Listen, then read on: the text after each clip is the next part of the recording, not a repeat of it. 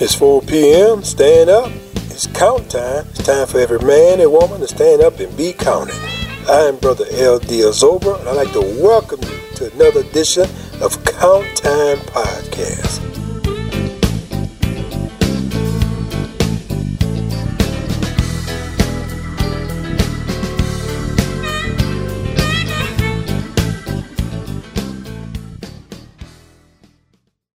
Today I read something where they call her they say instead of divine, they call her the diva. But we're going to call her the Queen of Shalene. That's what they call me. The Queen of the East. Welcome to Count Time. Thank you. And I feel honored that you allow me to come here and do this podcast today. So we thank you for being here. Thank you very much. Thank you. What we want to do, pleasure. I want you to tell your story. I want to give you your history. You're still a young lady. And you've done a lot of great things here in the city of New Orleans, and still doing great things. You are a sculptor. Well, yeah, I'm an artist, and my main concentration is sculpture. But I do, as a university student, I guess, you've been trained in all these different areas: printmaking, painting, sculpture. Design courses. So you've been given so many different types of experiences in the university. And so by the time I've gone on to graduate school, I was able to select which one that I gravitated toward and which was wound up being sculpture. Now my teacher was Professor John Scott. The great Professor John Scott. Not just John Scott. The great Professor John Scott. At the University of Xavier University. Xavier University in New Orleans. And he was a sculptor. So I don't know if that was an influence or not, but definitely it was great to be able to have somebody who had understanding of three-dimensional thinking. And that is basically what is taught in the university is three-dimensional thinking, or just thinking about seeing things and not just looking at something, actually observing it from all views or perspectives. And that's even in painting, because even when you're doing a drawing, when you're doing a drawing, you're still creating illusions. You're not actually creating something that is real. It's a picture of something else. Right. So you're kind of creating an illusion of something. So it's all three-dimensional. You bring it to life, dude. Right. Now, let's go back. Let's regress. All right, let's go. Give me a little bit about your upbringing, where you grew up at. Woo! Well, I'm from New Orleans. I've lived in different areas of New Orleans. 8th Ward, which is like Franklin Avenue area. I went to a school called John A. Shaw, and a lot of my schools are now apartments or something. Yeah, they're kind of changing things around. So I grew up in that area, St. Roch area. Then from there we moved a lot. I was with my mom was our main caretaker. So we moved around often. How many sisters and brothers? One sister, one brother. Okay. Yeah, I was the youngest of three, and we're stair steps. Okay. So we're bam, bam, bam. And are they still around? They're in Houston now. They're in Houston, yeah. Katrina ran into Houston? My brother left first. He left years before us, and then he was in California. And then my sister, after Katrina, we all went to Hurricane Katrina. We all went to Houston, and my sister stayed there. I went to Georgia with my family. What part of Georgia? Marietta. Okay. Yeah, Marietta. So we did our research first. So, if you're going to move to somewhere, you got to make sure it's a good fit for your family. So we did our research, and Marietta seemed to be a great place to be for our kids. Had a good education in Marietta. And wherever you move, you have to go to school in that district. So we picked our district and our school at the same time. Oh, okay. How long did y'all live there? 2 years. 2 years, yeah. My then husband really wanted to come back to New Orleans. I wasn't too particular at the time. I was like, because I'm looking at the news, and the news is not giving us any signs like, hey, come back and help us rebuild. But Ray Nagin was asking everybody to come back. Yeah, he was, but the things that they were showing on television were scary. Right. Yeah. He wanted us to come back and rebuild, but the things we were seeing, it didn't seem safe. No, I rode through New Orleans several times at that time, And it was an eerie feeling. Right. Oh, especially right after. I came 2 months later, I think, and the grounds everything was gray. It's like the mud that had been swirling around when I came. So it was probably 1 month later. Okay. Everything was just gray, and the ground was gray, and the houses were gray because the dirt was still on them. And it was eerie. There were no squirrels, no birds, no stray cats, nothing. You know, everything had been just washed and drying on the surface. I guess if you're a cat lover, that's why you say cat. You didn't say dogs. I guess now, huh? And yeah, it was eerie, and trash was piled. At that time, trash not so much in the city, but further as we were coming into the city, there was lots of piles of people just cleaning out their businesses, and the trash was high because the big trucks were coming by and just picking things up and putting it in the back of the truck and dumping it somewhere. Yeah, they was getting it out. If you was sitting on the side of the road, they was going. It was gone. Yeah, okay. The rubbish was taller than the buildings they came from. It's like, wow, it was really. So there was no reason for you to come back here at the time.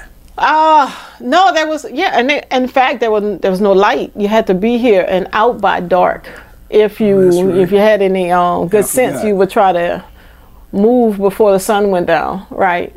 You kind of remind me of that movie that Will Smith played in, say, I'm Legend. Right. Right. Yeah, the things come out at night. Yeah, like it was a different feeling. Mm-hmm. And, unfortunately, the National Guard had cleared the streets and everything, so the streets were clear. So the aftermath that I saw was after they had cleaned up the real mess. Mm-hmm. So I didn't have to go dodging through things. It was just driving down the street. The streets were clear. They had already done all that. But there were still wires and street poles that were laying down simultaneously. They built 20 of them, especially down Haynes, because that's one of the only, from New Orleans East, and all of our electricity is underground, with exception of Haynes, because Haynes is the oldest street. So all of those wires, T-wires, were hanging down like that, and they were just on the ground. So that's why they weren't able to really pick up the electricity right away. And that's amazing. That's almost 17 years ago. I know, isn't it something? That's y'all just. We need to keep track of those Katrina babies. See how they're doing. You say now, what high school you went to? I went to Kennedy High School, John F. Kennedy High School. Is John F. Kennedy still here? It is a lot. It is flattened now. Oh, you say a lot? A lot. It's gone. It's a field. It's a flat field now. So people go there to practice football on the ground. We still have our reunions there. They took all the history. Oh, they already. Oh, yeah, they didn't remove the history. Right. It had a lot of damage during the storm, but it was definitely not. I don't think it needed to be torn down. I think that was a move of keeping the people who were there out of that area, because it had become a black school, predominantly black school. So. Oh, it wasn't when you was in school? It was when I was there, okay. But before me, maybe 15, 20 years before me, David Duke was a student there. And then it was predominantly white school. David Duke was a student. I didn't know he was up here. Okay. Yeah. That's interesting. All right. Nah. So yeah. So you went to the same school David Duke went to? Yeah, I went to Duke. So you got some history there. They've named the new school Kennedy now. A new school that they built nearby, and then it was formerly named Lake Area, but now it's John F. Kennedy. So we still have our reunions, and we invite the new school that is now John F. Kennedy, the new students. So they've been John F. Kennedy about 3 or 4 years, I think. So we're all Cougars. All right. I'm talking to Cougars. The Cougar here, though. New Orleans love their high schools. I'm talking to the We love Cougar. our high schools. At least my generation. I don't know about this new generation. It's different. What do you love about New Orleans? What do I love about New Orleans? I guess I would say the hospitality of New Orleans. But even that is changing. Things change. The way the community changes. I live in an area that is a really nice area, but there is not as much people coming together as we would like to, the way they used to. Yeah. We used to the kids used to go outside. I moved in this area so my children can go outside and run and find friends. But by the time we came back in from Georgia, they were at an age where they didn't really want to go out in the sun. It's like, it's hot. And then the computer games came out, so they made it convenient to stay in your house, opposed to the way we used to go out and play football, horseshoes. Football. Football on the street. You used to play football? I sure did. We had a team, the Dergenwald Dragons. It was an all-ladies team. You had a team back then. And we used to go and play. That's when I was living in the lower Ninth Ward. What position you play? I love receiving, but I can quarterback as well. You want to be in control? Either throwing or catching. So long I was on the field, I just wanted to play. So you had pretty good speed? Yeah. You didn't run track then? I did. I did just about any sport, all the sports that we had available. So I basketball, volleyball, tennis, track, shot put, discus, long jump. What drew you into sports? Just it was natural for me to play sports. Hand-eye coordination, I think, had always been a part of the things that it was just a natural thing for me. I feel that it's natural, but I'm sure it was also just by doing it, cultivated it even more. So when we were kids in school, elementary school, all the PE classes all had activities, and we all did sports. So that's how you kind of saw what you was pretty good in? I just did it, and I did it well. Yeah, I don't remember, hard edge practicing anything until I actually had, I think one of my first coaches was like Carlos, and that was junior high school. And we were playing basketball for St. Davis, and that's in the lower Ninth Ward in New Orleans. And we went on to win a championship. That was our first year playing. Won the championship and we won a championship. And we beat a school, St. Dominic. We beat a school that had been winning for like the last 10 years every year. And what sport was this? Basketball. Your first year? Our first year. Basketball team. He had gotten he was a good coach. He was a great coach. We enjoyed that. He really taught me some fundamentals that I used in college, because I played college basketball. You played college basketball? I played college basketball. Yes, I did. At Xavier University. Sure did. And we went on. We won. We didn't win district. We won district. We didn't win state. I think when I was in playing, we had All-American on the team. So at Kennedy High School, y'all won y'all. Kennedy High School, no, we did not win at Kennedy High School. What high school was this then? Oh, no, it wasn't a high school. It was a CYO team. CYO. Yeah, it was CYO, so it was junior high school. Okay, then. It was before high school, because after one started high school, there was no more side games. Now, you grew up in the Catholic church? Most people around here Catholic in New Orleans. Oh, really? Like you don't know. I think that's mostly uptown. Maybe the 7th Ward up there. I think downtown is mostly Baptist and spiritual type churches, or non-denominational. Most of my friends from New Orleans, most of them are Catholic. Really? My grandparents were original Catholics. Now who are they? Give me some names. They lived in Punch and Train Park. And she was Hester Jones, and he was Thomas Jones. And they had 12 children. And my father was maybe number 5, I think. He was number 5, yeah, of the 12. Now, it was Hester Jones and Thomas Jones. Were they from Mississippi? Yes, as a matter of fact. I think one was from Mississippi. My grandmother was from Mississippi. And she used to talk about when she was a kid, and they used to walk up the dark streets with their lanterns, and if they hear the noise, they blow them out to make sure that they, don't get bothered with, So and then light it again. What part of Mississippi do you know? No, I don't. I know. You don't do your historical. I don't. You got a scholarship for basketball? Basketball scholarship. Yeah. And what position you played in basketball? I was a guard, second guard. In high school, I was a forward. So I was. I was gonna say you're pretty tall to be a guard. That's what I said. That's what I said. But I was a. But once you get to college, I'm short. Oh, all right. So it switched up. Yeah, I was like, oh, okay. So, but nevertheless, my training in high school as a forward, I still knew how to work it and how to make that happen. So I wind up being the most defensive player. Was elected most defensive player. Oh, no. And then also I had the highest rebounds. I always had triple digits rebounds, free throws, and shots. Yeah. So and still. Hold on now. So you tell me you was an athlete. You saying you was an athlete? Was? You still? I still play. Actually, I still play basketball. You look like you do too. You look good. There's a team of that we play in one of our schools in New Orleans East, and a bunch of adults get together and we play half court, 5-on-5 or 4-on-4 basketball, men and women, mixed teams. Yeah, but mostly I play tennis. You play we play tennis. We try to play 3 days a week. I'm kind of down to one because of my schedule. But you know, when we play long days, and you know, very fit.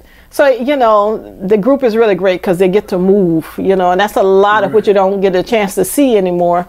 Is people over the age of 50. Well, most of them are over 50, and they're moving. I think our youngest is probably about 40 now. Because some of them moved away. The young people kind of moved out of the city. So it's a little group or it's an organization? No, we just invite people. Hey, you want to play me? We're over here. We used to play at Joe Brown Park, but the city has kind of changed up the way we play, and the hours are not conducive for just everybody coming when they can come. So now it's kind of locked in. They stop playing at 4, and we'll play until the sun goes down, you know. Or even when we turn the lights on at Joe Brown. But now they've had so many different restrictions, so it wasn't conducive for us to continue playing there and be able to do it the way we enjoy doing it. But you stay active. Oh, I stay active. Yes, we love it. And now we love it. So now you end up going to Xavier on a basketball scholarship. Yeah. Now, where the artistic aspect of Shalene, how did that come about? Well, you know, I always thought I would be an architect.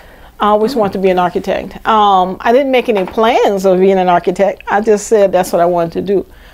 Because I had woodworking in junior high school. We had woodworking, we had design classes, we had drafting classes. All these things that are not offered anymore for high schools, at regular public high schools or charter high schools. These things aren't offered anymore. But what that did, by the time it was time for me to go to college, I had a good foundation that I can start building on, opposed to going in there and trying to figure out, okay, what is it that I like to do, or what is it I enjoy? Because I haven't picked anything. But when I went, I had already picked. I've made furniture by the time I've gone there. I've received design awards for the class. Things that you don't think about you're getting because you're just doing it because you love it, you enjoy it. And then somebody gives you an award at the end of the year and say, hey, great job. I'm like, really? It was that good? My eyes were down here. I was just looking. You know, you're just doing what you love to do. Right. And, you know, and the prizes come after, you know. But so, yeah, that's how I wanted. So I wound up going to Xavier. Xavier offered me a scholarship, which was absolutely life-changing. You know, it's one of those things that's one of my life changes, as Xavier offered me a scholarship. Because I wasn't really thinking about college. I was excited to graduate from high school. I was like, wow, I'm graduating high school. So basketball was like, you enjoyed playing it, but you didn't think you would get a basketball scholarship? No. I almost went to NOCA. NOCA was an art school, but it didn't offer. I couldn't get back to play sports after. NOCA in New York? NOCA in New Orleans. New Orleans School of Contemporary. Right. I forgot about that. Yeah. So I couldn't go there because they didn't have transportation to get me back to play sports. So I decided to stay in my public school system. And that turned out to be great because then I received a scholarship for playing basketball. I don't know if I'd have gotten a scholarship for making art in the art school, but I definitely got a full ride of 5 years in college. The reason why it's 5 years is because my first year, I actually didn't take any art classes. I was just taking my minor, which was sociology, because then it was the first time that I questioned whether or not I wanted to be an artist or if I wanted to study art, because other people didn't understand it. And they would say, what are you going to do with that? And nobody ever asked me that. So I didn't have an answer. So I was like, well, I don't know. I just was taking my minor until I figured it out. And then someone came to the dormitory where we were staying. She had her sculpture and I thought it was nice. And she said, oh, you should come and visit the art department and meet Professor John Scott. I said, okay, let me go over there. And who was John Scott at the time? No one to me. I didn't know, had a clue. But after that meet, they couldn't kick me out the art department. I mean, I used to leave the art department with my tackle box 2 o'clock in the morning because we used to love just hanging out there and making work together and talking and drinking our coffee to finish it all, you know. And he exposed y'all to a whole lot more. Yes, it's a small university, so it's intimate learning. We have maybe 5 teachers. I think now we have more, but he was the main teacher. He taught each one. He taught the sculpture class. He taught a few drawing classes. He taught the painting class if he could, design, whatever he can get his hands in there and get a chance to teach us. He really wanted to be able to make that imprint on us. Unfortunately, since I had missed that whole first year, I was on a different kind of a track. I was a little bit behind the ones who had gone, the track who I was supposed to be on. So I didn't always get him as my teacher for a lot of the subjects, but I did get him for sculpture. He was the only sculpture teacher. So I had the chance to sculpture and drawing. So I had a chance to have him a lot.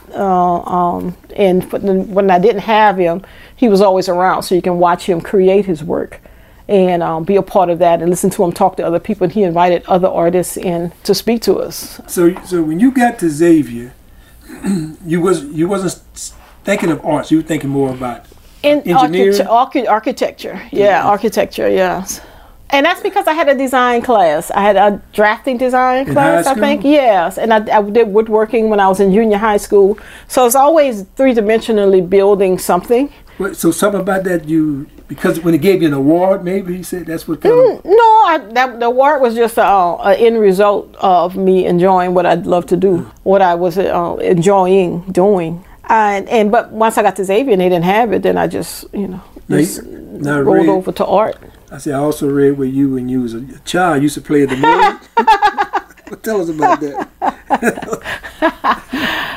Okay, they call them mud pies. Did it taste pretty tasty? We didn't eat the mud pies. We didn't eat the mud pies. I'll never say yes to that because that'll be forever. I know how that is. But we used to take the trays when it rained outside. That's the days we had. We didn't have a lot of grass. We had mud, dirt. Because we actually played on the grass. So the grass would get all worn out. And so when it rained, you get piles of mud, so you can take that mud and make things out of that mud. And sometimes we make a pie and lay it there. And by the time the sun dry it, it's a cracked up pie. But, you got a pie. You wind up recycling it. Who you would do this with, your brothers and sisters or other friends? I think I played a lot alone. I think I did a lot of things by myself. My sister was not a mud girl. She did not understand that at all. So it didn't bother you to get in the mud? Didn't bother me at all. Yeah. My brother and sister were older, 1, 2, 3. That's why I was the youngest of them. So, and they were more alike. They did their little things. So we all had our little separate friends, but I was fine by myself and I was fine with my friends. So but you would. When it rained, you look forward to going sitting out there and playing in the mud. Oh yeah, that was a good time there. You can get the mix. It's like, you go inside filthy. It washes off. It's okay. So now doing the mud pies and just other little designs. Mm-hmm. You just something about you had a feel for that, or just being in the mud, I don't know. Just the feel of that. What was it? I don't know. It didn't feel foreign to me. It just was, maybe what I'm pretty sure I could imagine myself watching it squeeze between my fingers and making a new form when it comes out and putting it together and cleaning it up and putting it on the side and waiting for it when you come back. By the time you came back, it was dried up. You had lost interest in it because it wasn't as interesting once it was dry. So you drop it back down. It's done. It had gone for full circle, and you dump it back down and wait for another rainy day. Now, was there ditches nearby? We had gutters back then. We had actual gutters where tadpoles used to, carry, to get the tadpole. Because when it rained then, you couldn't park too close to the sidewalk. Like now we walk right on the sidewalk. Right. Then we had maybe a narrow two-way passing, and there was always a gutter. Then we used to get out. Oh, you about to give me a new story. Yeah, let me about that. We used to get our tadpoles. Remember the tadpoles? Oh, I do. Yeah, so we had gutters with water, and we used to take our jar and go down there and grab the tadpoles and keep them for yourself and watch them develop into little frogs. Yeah. And that's why we used to have lots of frogs back then, because we had places for them to develop. Whereas now we have concrete run to concrete now, and the water all flows down the gutter, and that's I think that's a lot of what they're trying to change now, is because we're losing a lot of water, and the ground underneath the concrete is drying up, which is causing these sinkholes to develop everywhere, because we get swelling and then contraction, and it's just on, and now we're getting sinkholes everywhere. Then it's so dry, like right, because the water's not staying on the ground. I do have some traumatic experience with kids and animals. I've always kind of was hand soft with animals and insects and stuff like that. Yeah, I met this one guy. He would catch these dragonflies and paper clip them to the clothesline. We do the same thing. And then pluck their heads off. No, we was like, what is this? We would pluck their head off. I couldn't play with him anymore. He was cut off. We was just leaving and a bird come get him. Oh, Lord. So we would just leave that a bird would come get him. I have a lot of cats around here, and I'm upset with the things that they do with the insects. I'm like, what are you doing to the lizard? What are you doing here? They'll catch the dragonfly and they'll watch him wiggling his mouth. And then just let him loose and then catch him again. Say, oh, Lord. So everybody like to have fun. Even cat want to have fun. Yeah. You take this too serious. Really, I think I do. No, we got past the animal. The delicious mud pies. Now, how old were you when you making your mud pie? I'm going to make you one of those. No, I like sweet potatoes. Mud. We're going to do mud. I like sweet potato. I'll paint it the color of sweet potato. So you're a loner? Oh, yes. I am. My daughter says yes. She said she's a loner. She doesn't mind being alone. She enjoys her, I enjoy the time because I have a garden in the backyard, spread out. Well, Neil, you got to bring me to the garden before I leave today. Okay? That's your response, your job. Right. See, I enjoy doing a lot of things, and sometimes those things, like I enjoy playing tennis, so it's my exercise time. I enjoy being in the garden. Maintenance around the house. You enjoy being a mom. You did you got a wonderful daughter here. Look at her. No, I better leave that one alone here. I need to move forward now. Yeah. I enjoy it. I enjoyed being a mom. That was a good time. You have a son and a daughter? Mm-hmm. Yeah, my daughter is Nia Gason. She's an artist in her own right, and she loves to create computer creating, but she also is a writer, poet. She's done a few like poetry slams around the city, so she enjoys that. And my son is Imani Pittman, and he enjoys culinary arts. So he's a vegan, and he cooks vegan foods, but he works in different types of restaurants. So he cooks different types of food, but his love is in vegan foods. So he's also doing a garden, and he wants to go back to school for horticulture. So from your childhood, you was the youngest of three. Yes. You did much older than you? Oh no, we're all right there, right next to each other. She's Shalita, and my brother is Richard.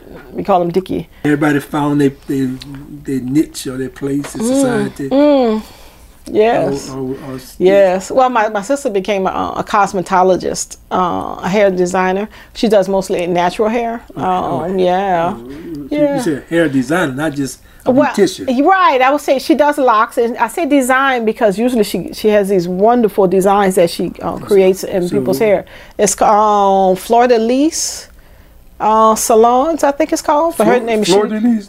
Yeah, she did the Fleur-de-Lis. Fleur-de-Lis Design. I'm not sure. Where's that located at? Fleur-de-Lis Salon, and it's in Houston, Texas. Oh, okay. Yeah, and so she's Shalita Raymond. So if you look that up, spelled with Sheletha. Okay. Now that sounds like to me your sister also got a little creativity about her too. Yes. So she just used hair. Right.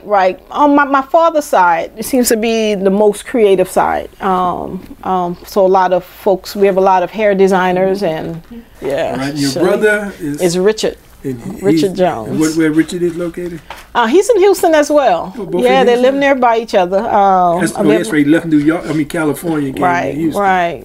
After Katrina, and so I have a large group of family there now in Houston. Now let's kind of fast forward. Let's get to your Shalene. You had a middle name? Patrice. Shalene Patrice Jones. Shalene Patrice Jones. Yes. What, Jones, your maiden name? Yes. All right. That's, yeah. So now you have or is a renowned artist, sculptor in the New Orleans area. Yes. How long has it been? I've been doing sculptures, public sculptures, about 25 years. About 25 years. But they got about 6 or 7 major sculptures in the city of New Orleans. Yes. And you've done all of them. Well, I've done 5 sculptures in the city. Yes. Okay, now who are those sculptures? They just had an rededication. Right, we just had a rededication. They just revitalized A.P. Toureau's, the attorney A.P. Toureau's sculpture area, the design around it, which is gorgeous. It's absolutely beautiful now. That's why I was coming, because my best friend and partner did the landscaping. So he came from Baton Rouge every day to do the landscape. Oh, really? And the day of the event, they messed it up. I know.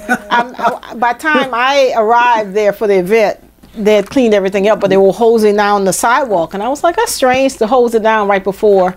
And then I found out that some people came by and vandalized the whole area, pulled the plants out and threw them in different places. What happened was interesting that after I found out what happened, before I found out that it had been vandalized, I was going to my vehicle and a woman passed by, like she's an old resident of New Orleans, and then she was, she made a comment.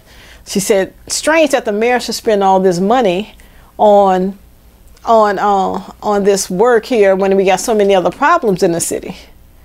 I was like, but I ran into that same issue when we were also installing another piece. A woman came up to me and said the same thing. Why would they spend all this money on this when there's so many other things going on? And I was like, well, miss, this money was put up by this community to be able to erect this sculpture. And the reason why they chose to erect this sculpture is because of what this man has done for the community and for even larger than that. There's so many other things. I didn't tell her all this, but this is kind of a mix of what I told both of these women. This money that the city did put up is money that was designated for the arts. And you can't take arts money and fix potholes. You can't take pothole money and fix trees. You can't take tree money and make a sculpture. So she used the money that is designated for the arts to fund the beautification of New Orleans. I don't know if she understood me, but she went on about her business. She wanted to make her point. Right. I didn't get on that soapbox with her. I got on a different box. And you're talking about a great man who's done so much. The city and the state and the country. Right. But that just goes on to say that the education, lots of people don't know what's going on. Our kids aren't being taught the history of the city and the contributions people have made to right the wrongs that had been done in the past.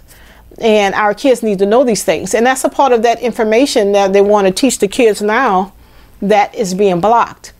They want to teach them why slavery lasted so long, but people don't want to know the why. It's not because these people who were doing the work were the weak people. It's because there are obstacles that were put in front of them that had to be torn down, like people such as, this is the maquette of, behind me, of A.P. Toureau. It's the miniature design for that. So for people like him, and then also the person who followed behind him, whose sculpture that I created, was the Reverend Avery Alexander. That's my man. That's the man. That's my man. So yeah, a lot of the history that I learned I was learning it while I was creating these pieces, because the information wasn't taught to me prior to it. So not having that history is a lot to do with why our kids aren't progressing the way that they should. Because if you can keep that information from them, then you can tell them who they are, opposed to them making those steps to go forward on their own and build from that platform that was already set for them, opposed to starting down here or starting over here and not understanding the connection between where they're supposed to be.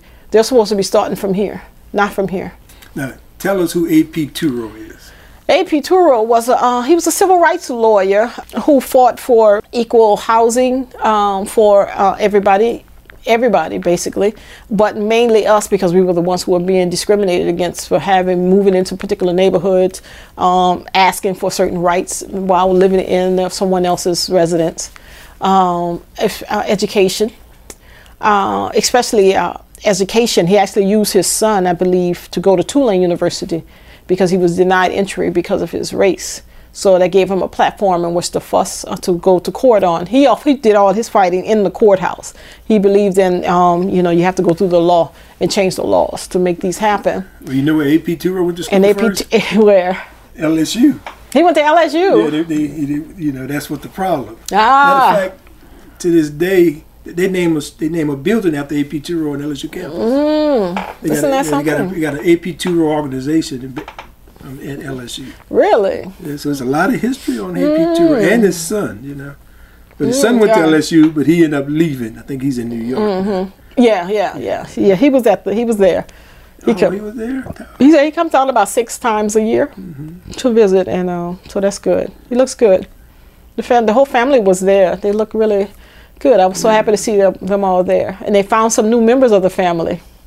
Oh yeah, the other folks. Yeah, that's the thing I sent you the other day. The River Road African American Museum. Mm-hmm. She was one of the ones who helped make that happen. Oh really? Yeah, they done another DNA. Piece to that. Yeah, the other 2 rows of white people. Yeah, Carolina, I think. I'm not thinking. Was it Carolina? Where she was from? I don't know. I know that the sister. I think one of their sisters, or A.P. Touro's sister, left. I think it was A.P. Touro's sister. One of his sisters left, and went away and was passing for white. And they had a whole generation there, and they just found out, and so they came down and we met them. They were there because they decided to have a family reunion. They had a family reunion, so they made that dedication happen sooner of the piece. So while the family reunion was going on, so they have a chance to be a part of that whole celebration. Now your sculpture. Now tell us about the sculpture that you did of A.P. Touro with him walking through the gates of opening up the gates of opportunity is the name of the piece. Okay. And that actually came from his daughter Carol, and it was my first piece, public artwork. Now how did you get in the mix of that? I know. That's a beautiful. Now what year was that? That was in '96. Look at my daughter, like, what? But you're still 96, a young lady. Yeah. You just getting started. Right. I was a couple of years out of graduate school.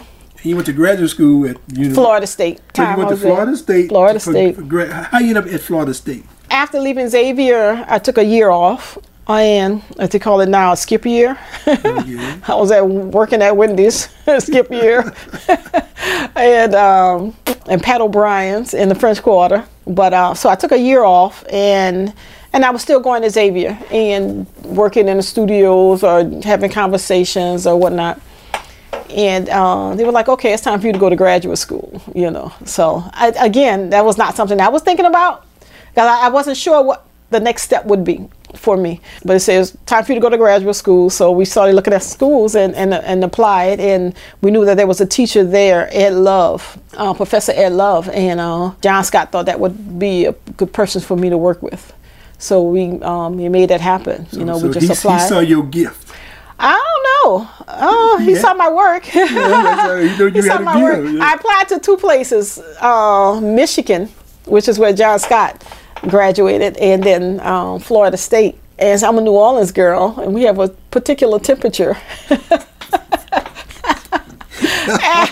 So Michigan called first. Oh my God! Michigan called first, and I said, "Oh, thank you. Can I call you back in 2 hours?" Because Florida State had called me and said, "We'll call you back in 2 hours to let you know how much, the results, whether or not we give you a scholarship or not." So I said, "Can I call you back in 2 hours to Michigan?" So it was like, "Oh, it wasn't okay." The temperature. It was the money was calculated in. Yeah, no, it was the temperature. Oh my God! You calculate them dollars. Oh Lord, yeah. But so that's how I wound up at Florida State, and I enjoyed it. I really enjoyed the freedom of just doing your work for 2 years, finding out what's your work, what can you do with all the skills you already have. I went there already with a toolbox full of understanding of how to construct things. But what I needed was how to create concepts of construction, what a large body of work, basically something that's kind of running on the same stream. And so I spent the first month sitting in a chair, a nice little comfortable chair, just thinking and looking and, trying to figure out, from where I'm going to draw this energy for a visual thing from. And then I wind up coming up with these wonderful pieces that I call Community and Griot. I don't think I have any of them real nearby to look at. In fact, this piece up here, it was a graduate school piece, this large one. Oh, okay. And it was a graduate school piece, and these were the actual sitters. There were, along with these, were 8 feet tall people standing up. What you call this piece? I don't know if I ever had a name for it. It was among a body of work. It were all pieces of a whole. So, but it was called Griot, and Griot was an African term, and I think people pronounce it differently. It was an African term, and keeper of the history. So the tall linear pieces that were like 8 feet tall, they were actually the keepers. They were the ones who had the history. And those people represented my family members, my grandmother and my people like that. And the sitters were actually, that would be me, my generation and generations after me, the ones who were listening to the stories, who then later became the keepers of the history, like that. So my whole storyline was about that and trying to keep that going. So that's the body of work I made while I was in Florida State, which was a wonderful part about going off to suffer like a residency and having that opportunity, that time and space that you're not concerned about all your other little responsibilities, and you're just focusing on one thing and building that body of work that helps you to, a platform to start off again. And that's a lot of good information. So that's part of your growth and your development into Yes. who Chalene Jones have become. Yes. And so between John Scott, Xavier University, Florida State, that's when sculpturing became more of a focus. Probably. I don't know why sculpture is not an easy material. It's a three-dimensional. It's not an illusion of three-dimensional, but I really enjoy it. I enjoy it, just to be able to work in all these different perspectives. What do you feel like being able to create a three-dimension? Really, you bring a four-dimension when you think about it, because you got to bring it to life. I think the energy of the people bring it to life. That's the fourth dimension. That's the fourth dimension. Yeah, if it does something for them. They bring the energy to it, I mean, you have to draw it out first. How do you get to that place? Oh, it depends. It depends on, you do the research. I guess it's the research that you're, just like the sitting. You sitting down, your right. mind through the research. Right. What do you want it to look like? What do you want it to do? How you want it to feel? How you want it to feel to yourself? How do you get the others to feel what you feel, knowing that you can only go so far with that, because people are going to bring their own information to it.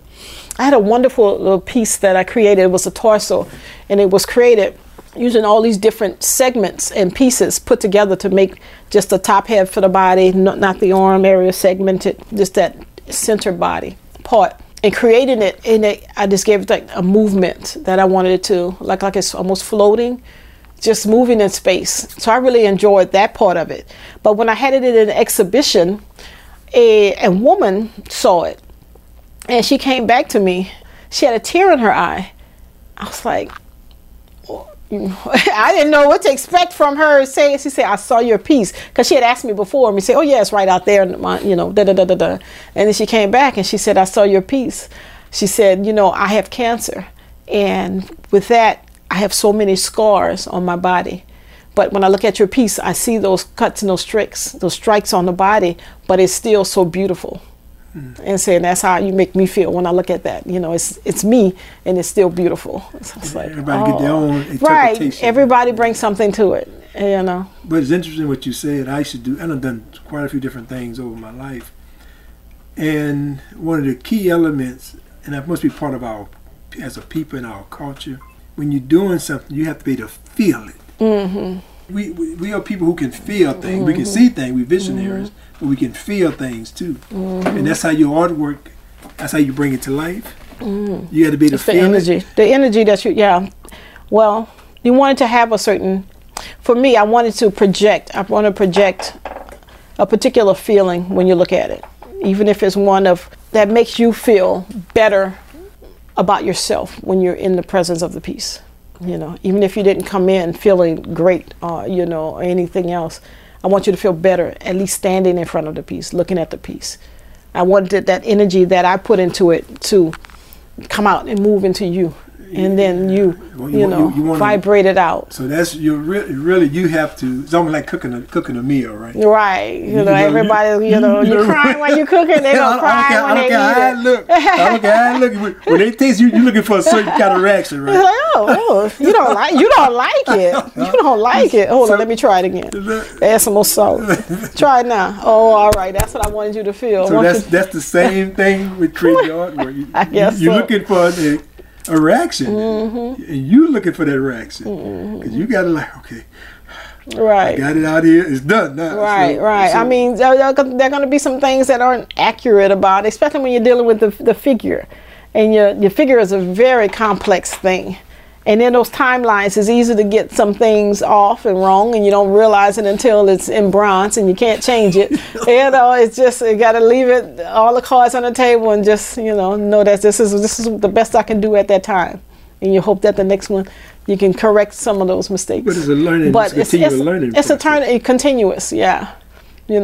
Person who writes their first book might be their best book, but, it's a continuous learning experience. Now you have been commissioned to do 5 sculptures in the city of New Orleans, the great city of New Orleans. That says a lot, all by itself. to have 5 pieces in bronze over the city. Your next piece was who? The Reverend Avery Alexander. Now tell us about the great Reverend Avery Alexander. My research, he and A.P. Touro were good friends. They did the same work on 2 different sides of the coin. Touro did his work in the courthouse, and Reverend Avery Alexander, who was the second sculpture that I created, he was actually at the memorial service and the unveiling of the A.P. Touro sculpture. Oh. So he was actually there, and then I turned around and created him in the sculpture. And his sculpture came about, the design for his sculpture was also given to me as a gesture, as this is what I want him to do, because this was important for him, that he point out the people who were doing injustices. And so he was pointing at City Hall. So his location, his site-specific spot was supposed to be right pointing at City Hall. But they moved it. It's moved now. It's moved. They tore down the state building, and he was a part of the state building project. So they moved. So he was pointing at the City Hall. Huh? He was pointing at City Hall because it was in City Hall where they dragged him out of he was sitting at the cafeteria protesting, and the police officers dragged him out of City Hall. And not down the stairs, but upstairs to drag him out of this, out of the cafeteria and out of the building. And a lot of people ask him, because he was a tall man, he was like 6'2". He was a big man. He was a big man. And he just laid there and let them drag him out. And they said, well, why'd you allow them to drag you? Why you didn't fight and kick? He said, well, they did works to Jesus. So, I was just being pulled up. And he just, but the fact that he didn't fight, if he had fought, it would have been a different story that they would have been telling today. They just saw an innocent man being pulled away from a cafeteria from eating. And most people didn't really know what was going on anyway. Right. Well, at the time they would have known. Today, they have to read about it, what's going on, and the fact that he wasn't fighting. He was. Let me tell you my experience with him since we brought him up. He was a state representative, so this time of the year, like March, June, he would be in Baton Rouge. And I had a little restaurant in Baton Rouge. And he would come on a regular basis. I'm talking about in early 90s. He would come by on a regular basis. And so I got to know him as the man. Then one day, what happened is that now he's elderly. Mm-hmm. So he would get out the car, you know, he had that little walk where he drag his feet along. And I said, Rep, don't you worry about walking in here. You just blow your horn, and somebody gonna bring you some food. And I don't want your money. I'm gonna take care of you. Because once I found out who he was, but not just his presence was just so powerful. You know, not just his history and what he stood for. And one day he called me, and he said, well, young man, can you come down? My car won't start. So he lived right down the street, right off of LSU campus, in his house. So I went down there, got the keys, went out, it wouldn't start. Just needed a battery, so I went to the store, got a battery, can't put the battery in. Went to the house, and I was disappointed. I was really hurt. I said, nah, dog, why they got him living like this? I was really, really hurt. It was old raggedy houses. It was owned by Melvin Irvin, a state representative out of Gonzales. And I went, and then he and Melvin and Sherman Copeland come. All of them come by the restaurant. So they came by that restaurant one day. I said, man, y'all need to do a better job and take a better care of Reverend Avery Alexander. Y'all got him living like that. Roaches was everywhere. I mean, it hurt. Roaches was in the car. It's like I never seen roaches living in a car. Right? So like it was a hurting thing. This is our leader. He's an elder. Now y'all need to be looking out for him. And Melvin owned the house, so like you know, why would you put him in this place like this? And I was disappointed. And he basically wore the same little suit, everything. One day he came to the restaurant. I said, Rev, I said, I'm come pick you up tomorrow. I said, for what? I said, I'm coming to pick you up tomorrow. I picked him up the next day. I brought him to a place called Maison Blanc in Baton Rouge. I brought him 5 sports coats and 5 jackets, and 5 sports coats, 5 pair of pants, and 5 shirts. I said, because y'all don't want you wearing the same thing every day. You got to represent our community, and we need to take better care of you. And that's the relationship that he and I developed. And where are you from? Franklin? Yeah, Franklin. Because he was somebody that was near, dear, and close. And he came to the restaurant, you know, because I had like red bean and rice, so that's kind of stuff he loved. Buffalo wings was at that time people didn't know what buffalo wings were, so I was doing the buffalo wings. And so he and I, anybody who might remember him from back then, I don't remember what the lady name who worked for him, she remembered because she called and thanked me for doing that. But I thought the Black Caucus should have been doing that. You know, they should have been taking care of this man. It was, how we not take care of our leader, our community, particularly the elderly? You know, he's still getting around on his own, but you know, he had to be in his late 70s, early 80s then. And that was probably 92, I would guess, 91, 92, somewhere up in there. So that's kind of my, you know, since when you bring up Avery Alexander, that's my connection, and just he was a good man. Did they do better afterward? Not really. You know, he probably lived much longer after that. And when you done your first piece, AP Turo? AP Turo was 96. 96, so yeah, okay. So it's 97 it went up. Okay, it was like the early 90s when I done this.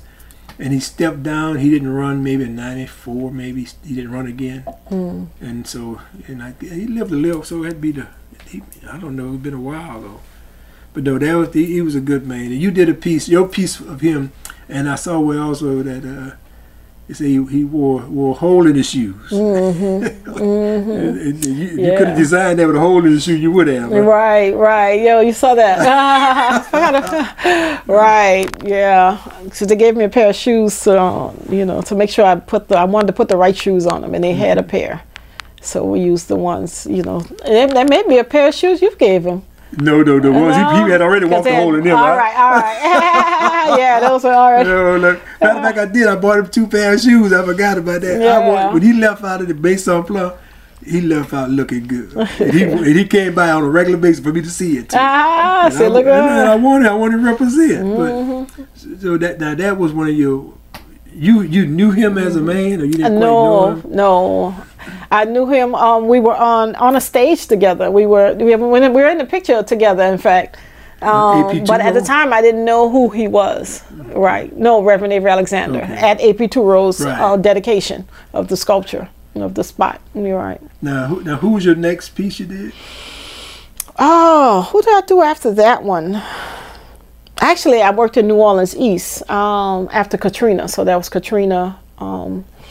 And that piece in New Orleans East is of a tree. So it's not a person physically. That's one at the hospital? Yes, at the hospital. So it's a lost tree trunk that was inspired by a tree trunk that I saw that was a tree that was growing in New Orleans East. And it was growing in the wrong spot. And somebody just was chopping it down because it's in front there, you know, wherever they needed. They just chopped it down and it just was rubber shit at the top. And as I passed there every day coming home from work, I would see a new branch growing right out of the center of it. I was like, wow, you know, the fact that this tree won't die. And then, and I was just impressed by it. And then one day I came, the whole thing was gone. They were like, nah. So but now they cut the roots out. Yeah, they did everything. But I was so inspired by looking at that branch come back. And when this project came about for a Katrina piece that was about rebirth and regeneration, I thought about that tree. So that was my base. That's the first thing that popped in my mind because I was so inspired by that little branch trying to continue growing. And so it reminded me of New Orleans. So I used the old oak tree base that I created an oak tree base. And I had people to come by and brand their names in it who was there before Katrina. And I stopped it at a certain level. And at that level, I put blue glass going around it. And that represented the New Orleans, the waters that came through New Orleans, and also the water that came and rinsed it clean afterward. Oh, all of this, you know, remember when we came here and it was looking gray, and that rain had to constantly come down and wash away all that gray look and bring water and back to the grass and everything like that and revitalize us. And from that, the center grew yet another tree right out from the tree that was tried to be destroyed, which is the old New Orleans. But we're still here. We still grew. And in that tree, there were little pieces of mirror glass. So anybody who stood in front of that tree would see themselves in the reflection on that tree. And that means that they are here after Katrina to be a part of the regrowth of New Orleans or New Orleans East. Like that's once again, that's that when you have to get to yourself and really think. Right, right. And okay, but you had to figure out what can I use to represent just after sitting there thinking, you hit that tree stump came to mind. That's what happened. Yeah, right. You can say, okay, now what I'm gonna do with the tree stump? What is it about that tree that inspired me to watch it every day, to watch it continuously fight every day? And your next one would be, now you've done this great. There's the ones that came next. These were the pieces that were to commemorate the Louis Armstrong Park, sculpture park. They call it the Music Garden, I believe. Okay.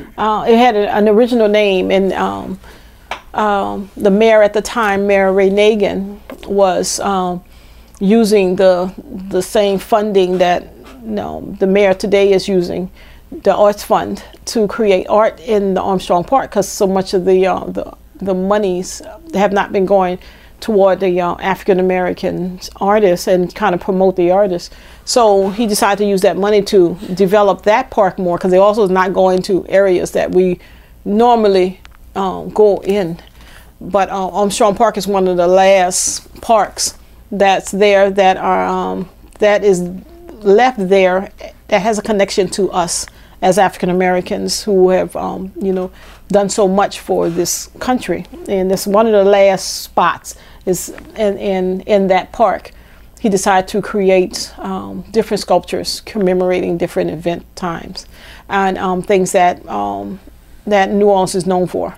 And for me, I created two of the pieces, and this being one of them. This is the maquette, the miniature design that I gave to the mayor to approve of for the park, and that is Big Chief Tootie Montana. Big Chief Tootie Montana, Alice Tootie Montana. Did you know him personally?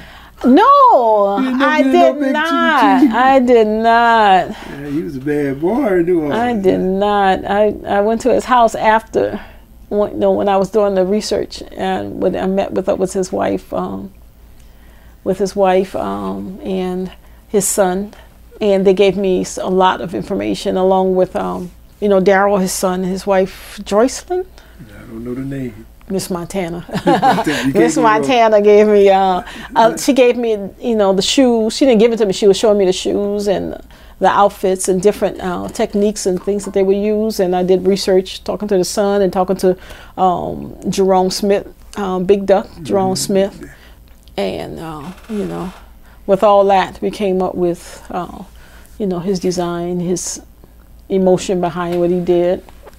And how big is the original statue? The other one? Yes. The other one is 10 feet tall.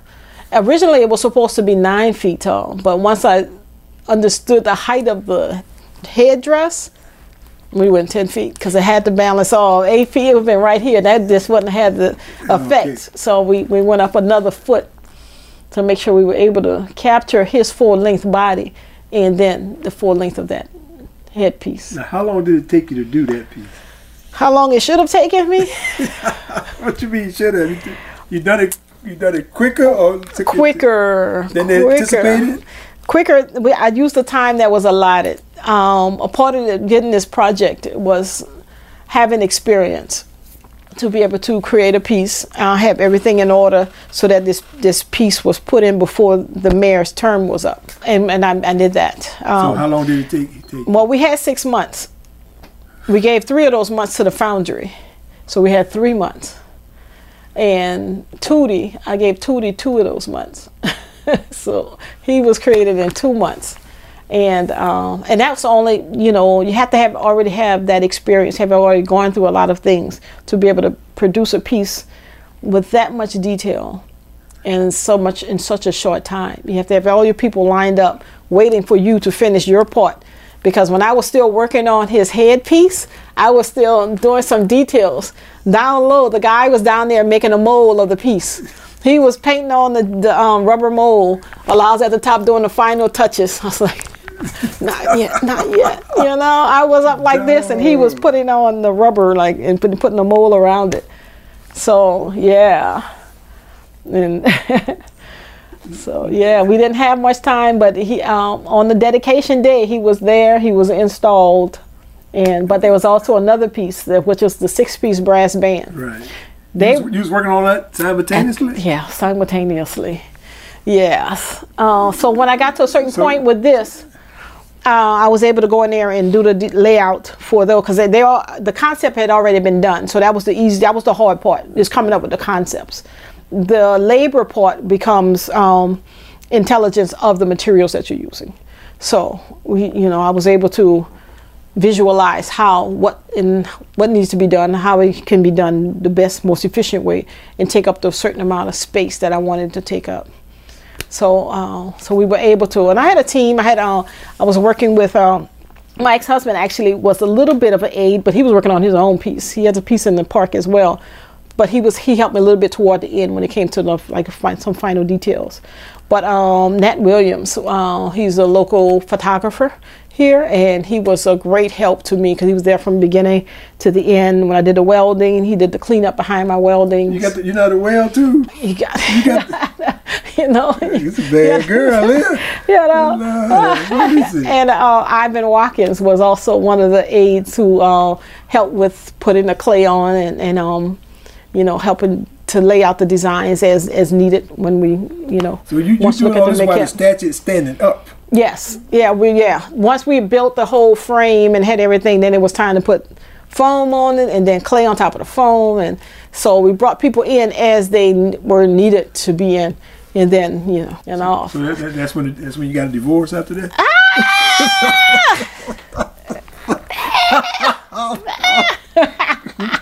Because you wouldn't. He was there too. Yeah, he was there until that was over with.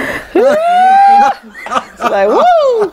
That was a rush. That was a lot of work, and so it was wonderful. And got to get it done. Got to get it done. Yeah. At that time, you was like, ain't no way. What you was thinking? Oh, I was just tired. They had pictures of me sleeping in the chair in the studio, but you can't leave the studio because you need to wake up and get some work done. You know, my kids were there. Well, we actually brought a basketball, the little water-filled basketball court net thing. Keep you busy. Yeah, they were in the studio shooting. You know, they can play, but my son was helping us put the pieces together. You know, helping me as much as he could. So that's why they don't have no desire for it. They don't have no interest at all. What's up? That's too much like work, huh? She didn't do too much. She was hanging out with my mom. She was entertaining my mom. My mom was there as well. They would sit down. So it was a beautiful studio space. But I usually, when I have like a large piece like that, I rent a studio space that I can just use for that time period, because projects don't always stay around that big, that long. So the studio spaces can be expensive. Right. So we use it, and then we come back to our smaller spaces and work on ideas and build smaller pieces and stuff like that. Because that is major. I'm looking at just a small rendition of what you done. Yeah. So you're talking about a 10-foot. 10 feet. That Have you seen it? Yeah. Oh, yeah. It got some stuff on there. Yeah, but there was what? How did the community receive that when you? Oh, they absolutely loved it. Because they like Tootie anyway. Right, they were fighting it. They were fighting it at the beginning. The whole project. The fact, you know, again, the community was fighting. Why would you spend money on this? And again, we had to tell them you can't spend art money on potholes. You can't do that. You need to have pothole money. You need to have art money. You cannot interchange, because these people don't take care of their money correctly. They can't pull from another pocket.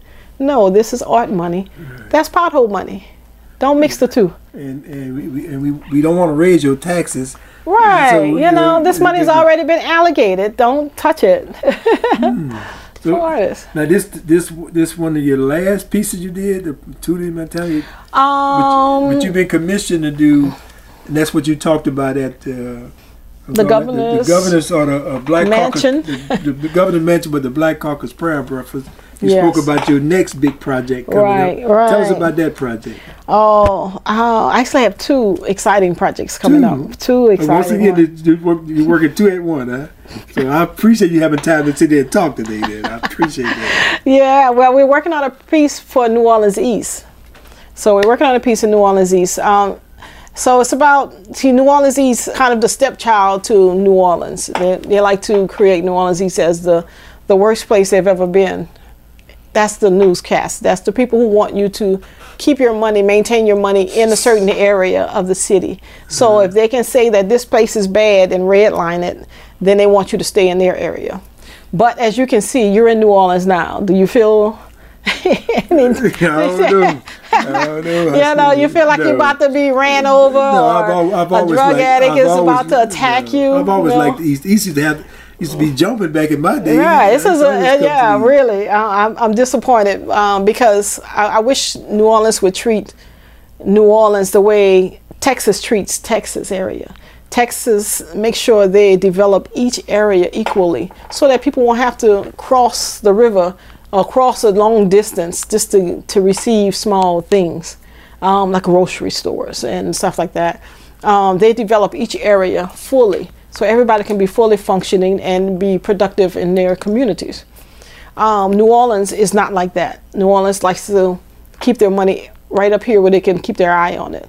They'll knock down communities and build things up where there's big gaps in spaces where they don't have to knock down a community to build a hospital. There are areas in New Orleans where there's enough space to build the same hospital. If it's a hospital, people will travel to it to do what they have to do because they need to be there.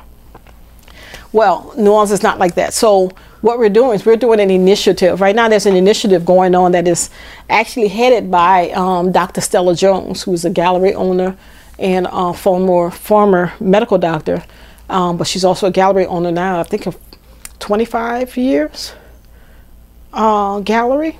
And the longest gallery owner in New Orleans, African American. She's headed the funding for, but there are other contributors like the Arts Council of New Orleans is a part of the funding for that, and then other smaller contributors.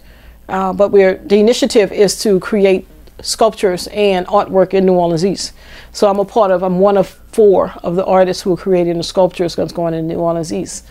And then we did murals in Joe Brown Park, which are beautiful murals. The park is gorgeous. Yes, football fields, 2 baseball fields, track field, tennis courts, swimming pools. It's a gorgeous park, and it's been developing, and they've created even more after Katrina. They've put their money there, a lot of money there. But I'm creating a sculpture now that's going in New Orleans East on the Lake Forest and Wright. And that, to me, that is a community that is a lot of homeowners, African-American homeowners, one of the largest areas of homeowners in New Orleans of African-Americans. And so I'm doing something that is a tribute to that. And I'm taking it from the feminine perspective, whereas, so the design is going to kind of work into that. It's going to be addressing the ownership of your community.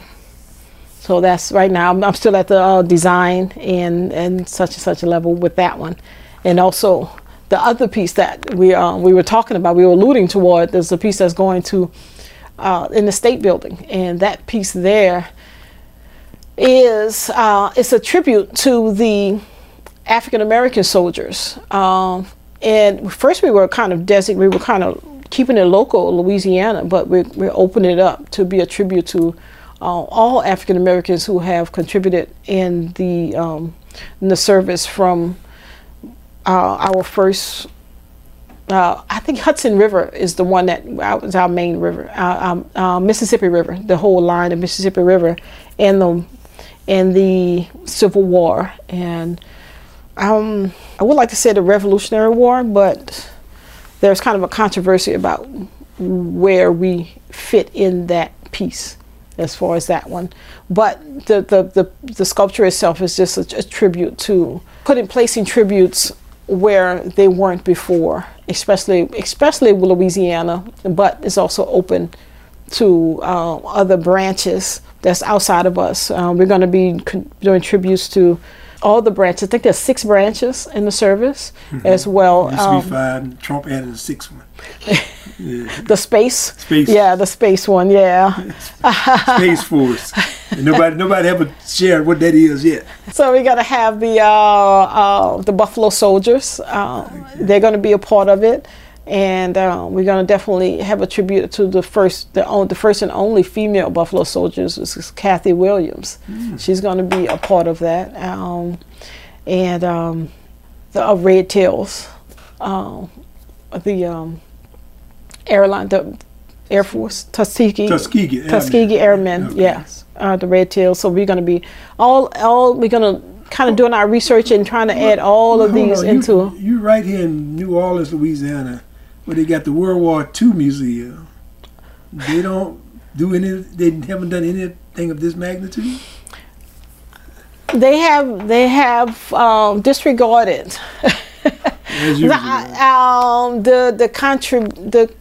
We led most of these when we were allowed to fight for this type of freedoms. We were put to go first because they're gonna the first ones to go. Yeah. So let them lead and open the way. Yeah, right. And what usually wind up happening is we're used to fighting. So we know how to survive. We're used to surviving. So, but it was a hard war. All wars are hard.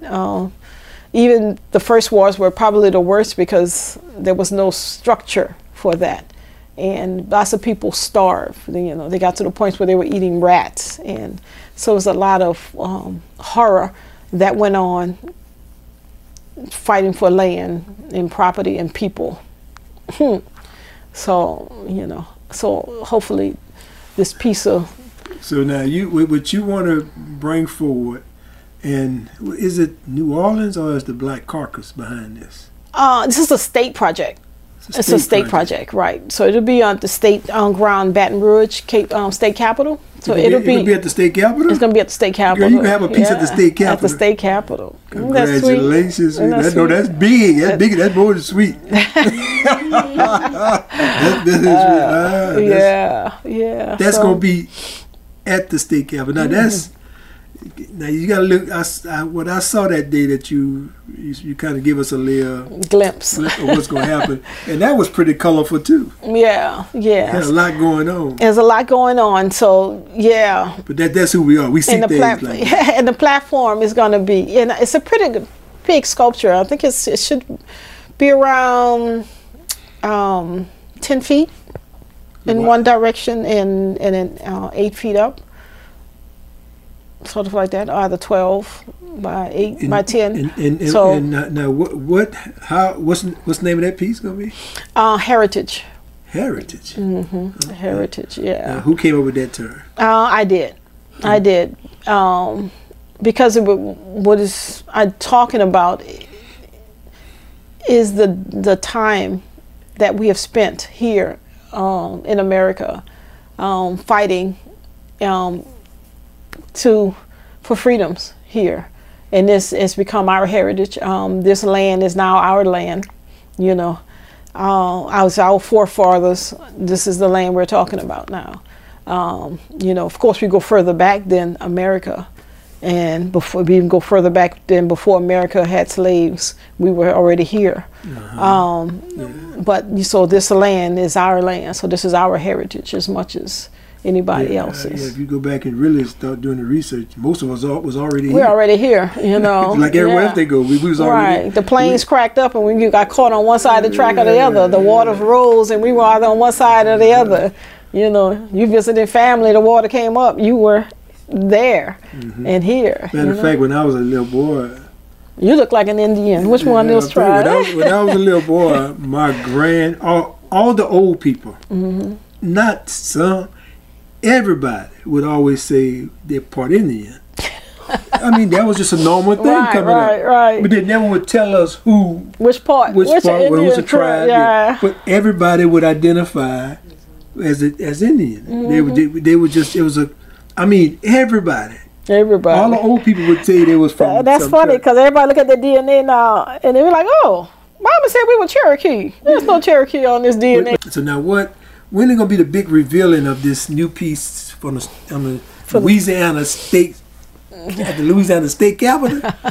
Any one of us got a piece over there? You the first? I do believe I will be the first one there. And I think that'll be the first sculpture in any state. Hold on. You gonna invite me? Yes, I'm gonna be your special guest. Yes. Y'all heard that, everybody. Bring your mic. Y'all heard that, right? I'm gonna be your special guest. So all right, then go ahead on. Now, we got that out the way. Go ahead on. Yes. So that there's going to be an unveiling soon. I think they want to do it in the middle of this month. But I heard June. That's what you said. Yeah, it is June. They told me June.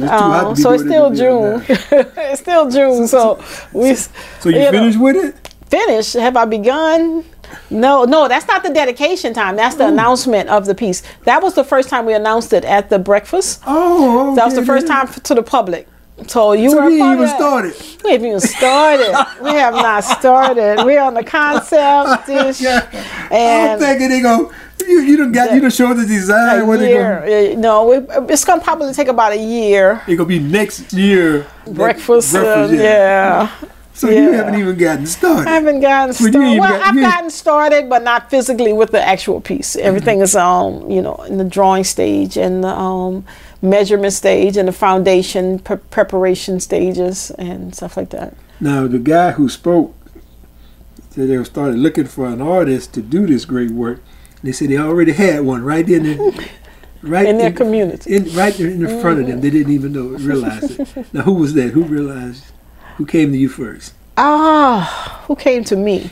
Who was the first person to call me? Well, they kind of had to do a little search to find out, who I am. Well, he knew who I was because I'd worked with other sculptors before, and by him being a representative, he was always a part of some type of initiative that was going on, trying to develop our communities. There aren't a lot of artists who create, even now, a lot of artists who create actual figurative pieces, which is what we do. So Representative Duplessis is actually the one who, Royce Duplessis, whom I've worked with in the past who was able to put my name on the list of artists who was a possibility to create these pieces. You know, he passed it on, he passed the name on, you know, in the previous work that was done. So I think they're looking for a piece that is actual, visual, understanding. So when you look at it, it's a figurative piece. You can understand what it's about, what the storyline is. Not much abstract to it. You know, they want the story to be told and understood and not interpreted as it was. So, you know, I mean, abstract work is fine. I love abstract too, but some things that need to be straightforward. You need to be figuring this out. Right. Because the other pieces on the land are all straightforward pieces. There are no abstracts. I think there's one abstract piece out there. Right. You know, I've never been a big on art, but years ago, my first trip, I went to Africa. I went to Egypt. When I went to Egypt, which is in Africa, and I saw, first of all, everybody that was on these walls, these temples, looked like us. So I'm saying, how they got this twisted? You know, they got dreadlocks like your daughter had.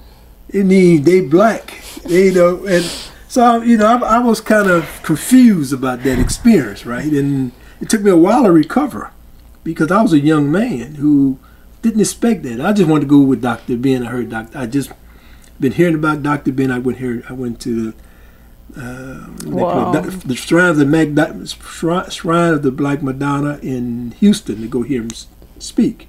That's where we lived during Hurricane Katrina. Okay, in the shrine. Yeah, they opened their doors to us, and they gave us one of their apartments. No, that was. Well, I went there in the late '80s, I think, to hear him speak, and I went on a trip not anticipating what I was going to get out of this, and it took me way because I come back mad at the whole system because I felt y'all lie, deceive. Hoodwink, and that's what they're afraid of with their children, to teach this. What is this new lesson they want? Oh, you're talking about critical race theory. That they don't want their kids to be mad when they find out the truth about what they done did, what they've done. But you done stole, pilfered. But you rather us be who we are and what you've done to us, and then everybody they should be mad. We just a slave. They should be mad, right? We just a slave. Because you've been lying to your own children all this time, you know. So I mean, but when I went up there and saw the greatness, the sculptures, the things they carved, I'm talking about 50 feet high. Like where you even start at? How you gonna carve a mountain into a temple? Where you start at? Where you gonna have carve a mountain out of rock, solid granite rock? I mean, we some bad people. And I'm looking at you. You one of the ancestors. Yeah, I guess. That's So that was my greatest experience I had that enlightened me on our greatness and who we are. And I think it's a great tribute to us as a people, because I feel like I'm still standing on the back of others who have struggled so long to get us here. And for me, I guess I don't have an end value to what I wanted to do at the end. It's because it's always still developing. You're just working as usual. I'm still working and enjoying it, and it comes and it just continues to come. I guess for the most part, I want is to leave behind is to show people that love what you do, and it's going to reward you. Just keep enduring the good things, and it's going to give you your rewards. Try not to choose a path that's not your path. You know, if you can choose a path that gives you anxiety and anxiousness, you don't want that path. Take the other path. There are so many paths that you can take. Take the one that gives you, give you the honor you should have for yourself. Give you so many things, and then watch the rewards come in. It's going to come in. You can't help but get it. But if you take that other path, you're going to get the reward that's due for that path. If you take the wrong path, you're going to get the rewards that's due for that wrong path. So take the one that's going to give you the rewards you want. So have an idea. Enjoy the path. I think my whole life I've been taking the paths of just relaxed. You want to go and do this with us? And they're like, sometimes you just know you shouldn't be going over there and doing what everybody else is doing, because that's their fun, that's their enjoyment. And if it's not yours, then that's probably not where you should be. And you can imagine what you missed out on, you know, doing that. You know, and sometimes those paths are scary. You know, I would have never thought I was going to college. I wasn't thinking, and then Xavier University, what? I said, oh, what? Xavier, anybody else offering the scholarship? Because I was scared of Xavier. After all the reputations from Xavier, I was just an average student. So all the reputation from Xavier said, don't go to Xavier. I was like, well, Xavier offered the scholarship. I'm going, you know, I'm just going scared.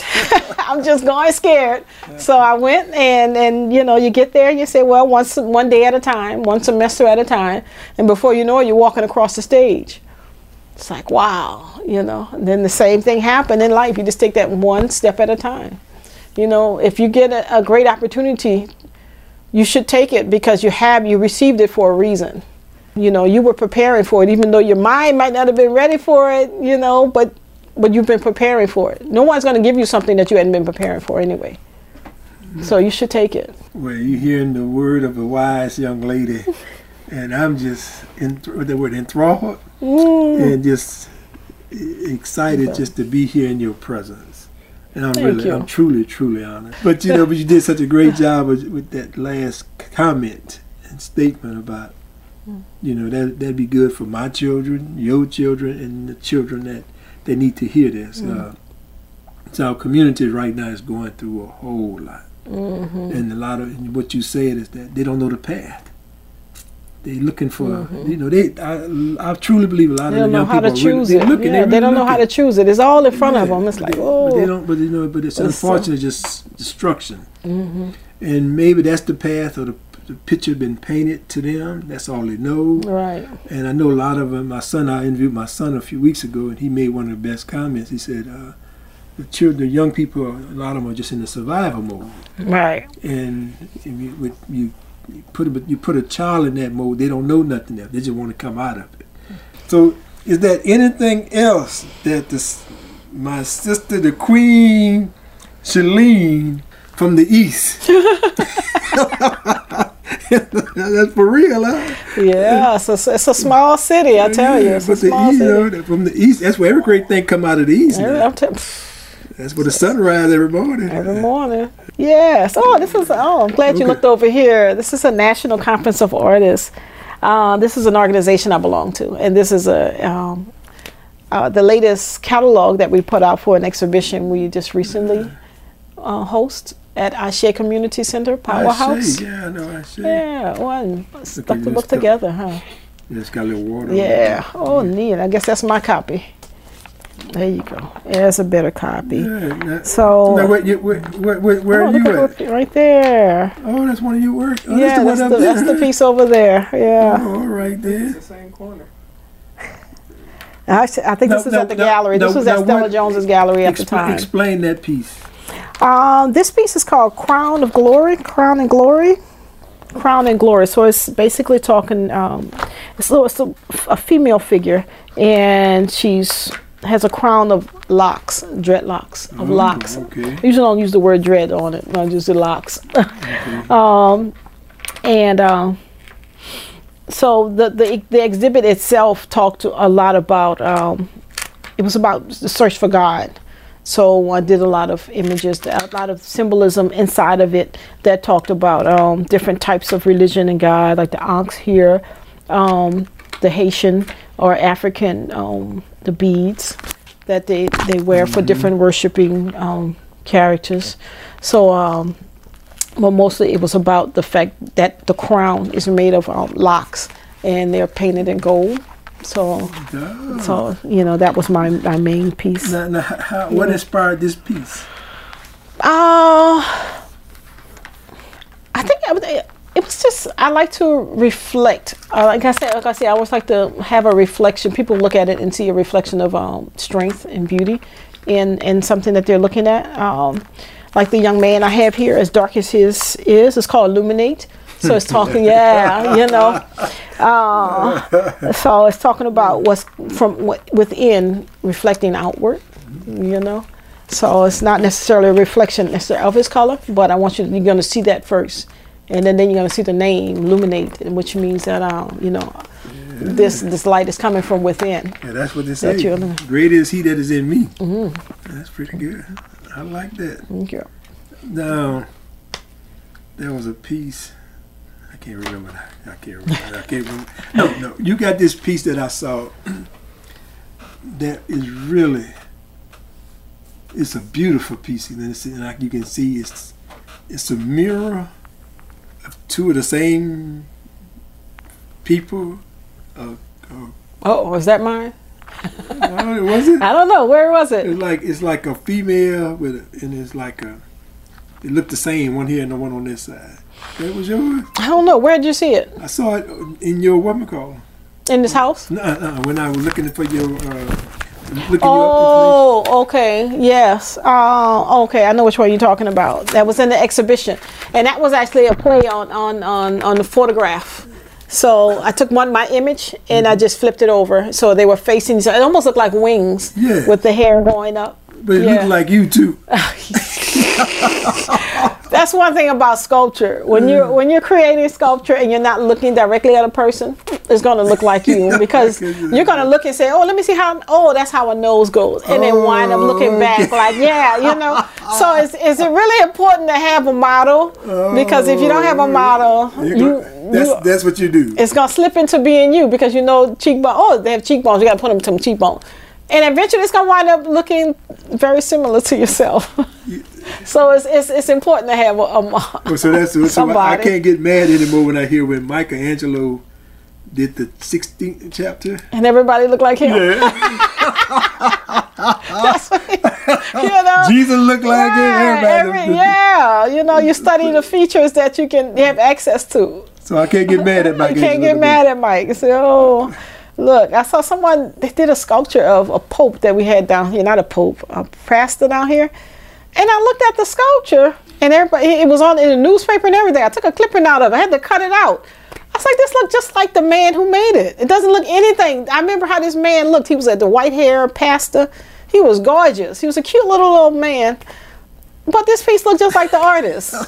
And I'm like, nobody else noticed this piece looked like the artist. He was standing with his hand on it. I was like a self-portrait.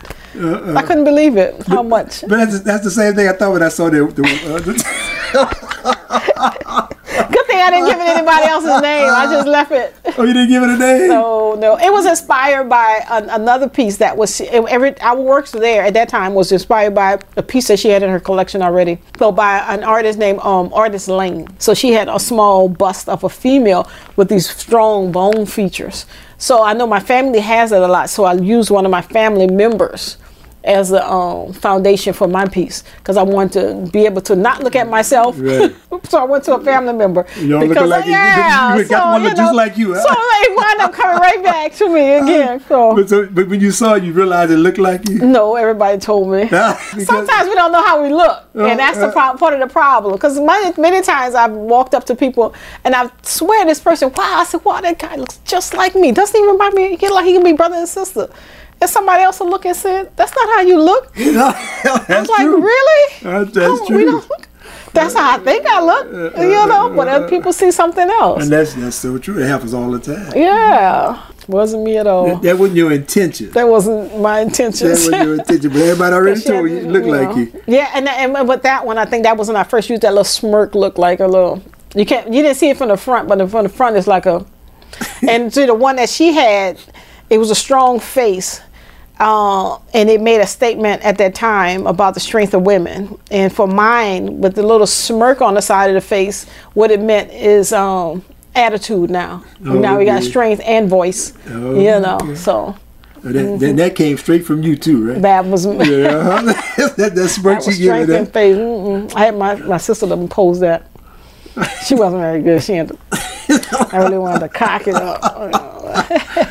But it's hard to do that because you got to capture what's there. Right. If you attempt to do anything else, you can mess it up or something. No, well, yeah, right. You have to make sure that it works with your muscles, the way the muscles move, and the face is the face by itself is as complex as doing the whole body. Well, this has been an absolutely wonderful interview. Thank you very much. I really appreciate it. It's nice. You've taken a different route than just me talking about certain things. So you brought out some more information that I have probably laid dormant in there somewhere. But that was good. Thank you. But that's what it's all. That's what Count Time is all about. And we want to hear your story. But we appreciate you. This is a truly special occasion for me, for Count Time to have. She's ahead of her time, everybody, and you're gonna be hearing a whole lot more about her. But we just thank you for taking the time out of your busy schedule, allowing me to come in up here to New Orleans, to the Queen Shalene from the East. She live in East New Orleans, right? Yeah, New Orleans East. New Orleans East. But we thank you for coming out, and we do a living legend segment, and also we do what we call Did You Know? And you do all that and more, so I don't know what to call this one here. So you are someone who is very unique. Very few in our community on this level doing the things that you are doing. So it's really special, Dave, to be here with you to share this moment in time and space. Well, thank you. And I'm a teacher at university, Xavier University now. I'm teaching there. Yes, I'm teaching over there now. I taught 23 years in the public school system while doing this work, and now I'm faculty at Xavier University. And I'm hoping to get more artists, opportunities to learn how to do this and build it. So you took John Scott's place? I'm one of the teachers. Yeah, I'm one of the sculpture teachers. It's two of us right now. So yeah. Right. So you had to continue working on your art too, then? Yeah. Find another the facilities and I, even more direct way of impacting young artists, because it was good in the public school system, but they still have to now go to the next level. So now I'm at the other level where they would have had to be, and hoping to inspire more. I got to add Professor Queen Shalene Jones. That's a whole lot. That's a whole lot for you. You got it. So how long you been back at Xavier? I think this is my third year. Third or fourth year, something like that. Yeah. And so I can tell you really enjoyed it. Too. I do. Well, I really enjoyed teaching. I really enjoyed sharing information. That was, what we have always done. And Xavier, motto for Professor Scott is to pass it on. And, that's what we all come out, just trying to give as much information as possible so that at any point you can take your career and start running and developing it as you go. Well, as a matter of fact, I'm looking to interview the former president of Xavier, Francis. Dr. Francis. He's right there. It's my homeboy. He's from Lafayette. Really? Yeah. I'm hoping to catch him one day and get his story. Oh, yeah. He has a book coming out. I ain't going to be able to get him now. If he got a book coming out, tough now. It's gonna be. But my niece finished up a couple of years ago, and Xavier got her ready for medical school. Matter of fact, she's in New York now in medical school, thanks to Xavier University. Her name is Angel, and so Angel, because of Xavier, why she's where she is now. Right. You didn't join the sororities? No. I was on the basketball team. I was happy. I was our own crew, So. That's what I tell people. When you play sports, your own right. Very few of them jump out and actually go. But sometimes we get some people who actually want to be a part of a sorority, maybe because of family ties or something. But usually we're very content. All right, just being with each other. Well, 2.5 hours later, we're gonna shut this thing down.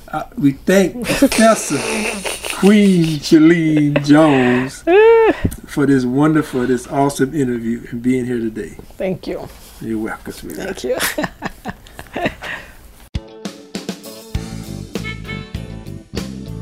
Man can shackle the hand, man can shackle the feet, but only you can shackle the mind. The mind is always free to travel wherever you dare to take it. Welcome to Count Time.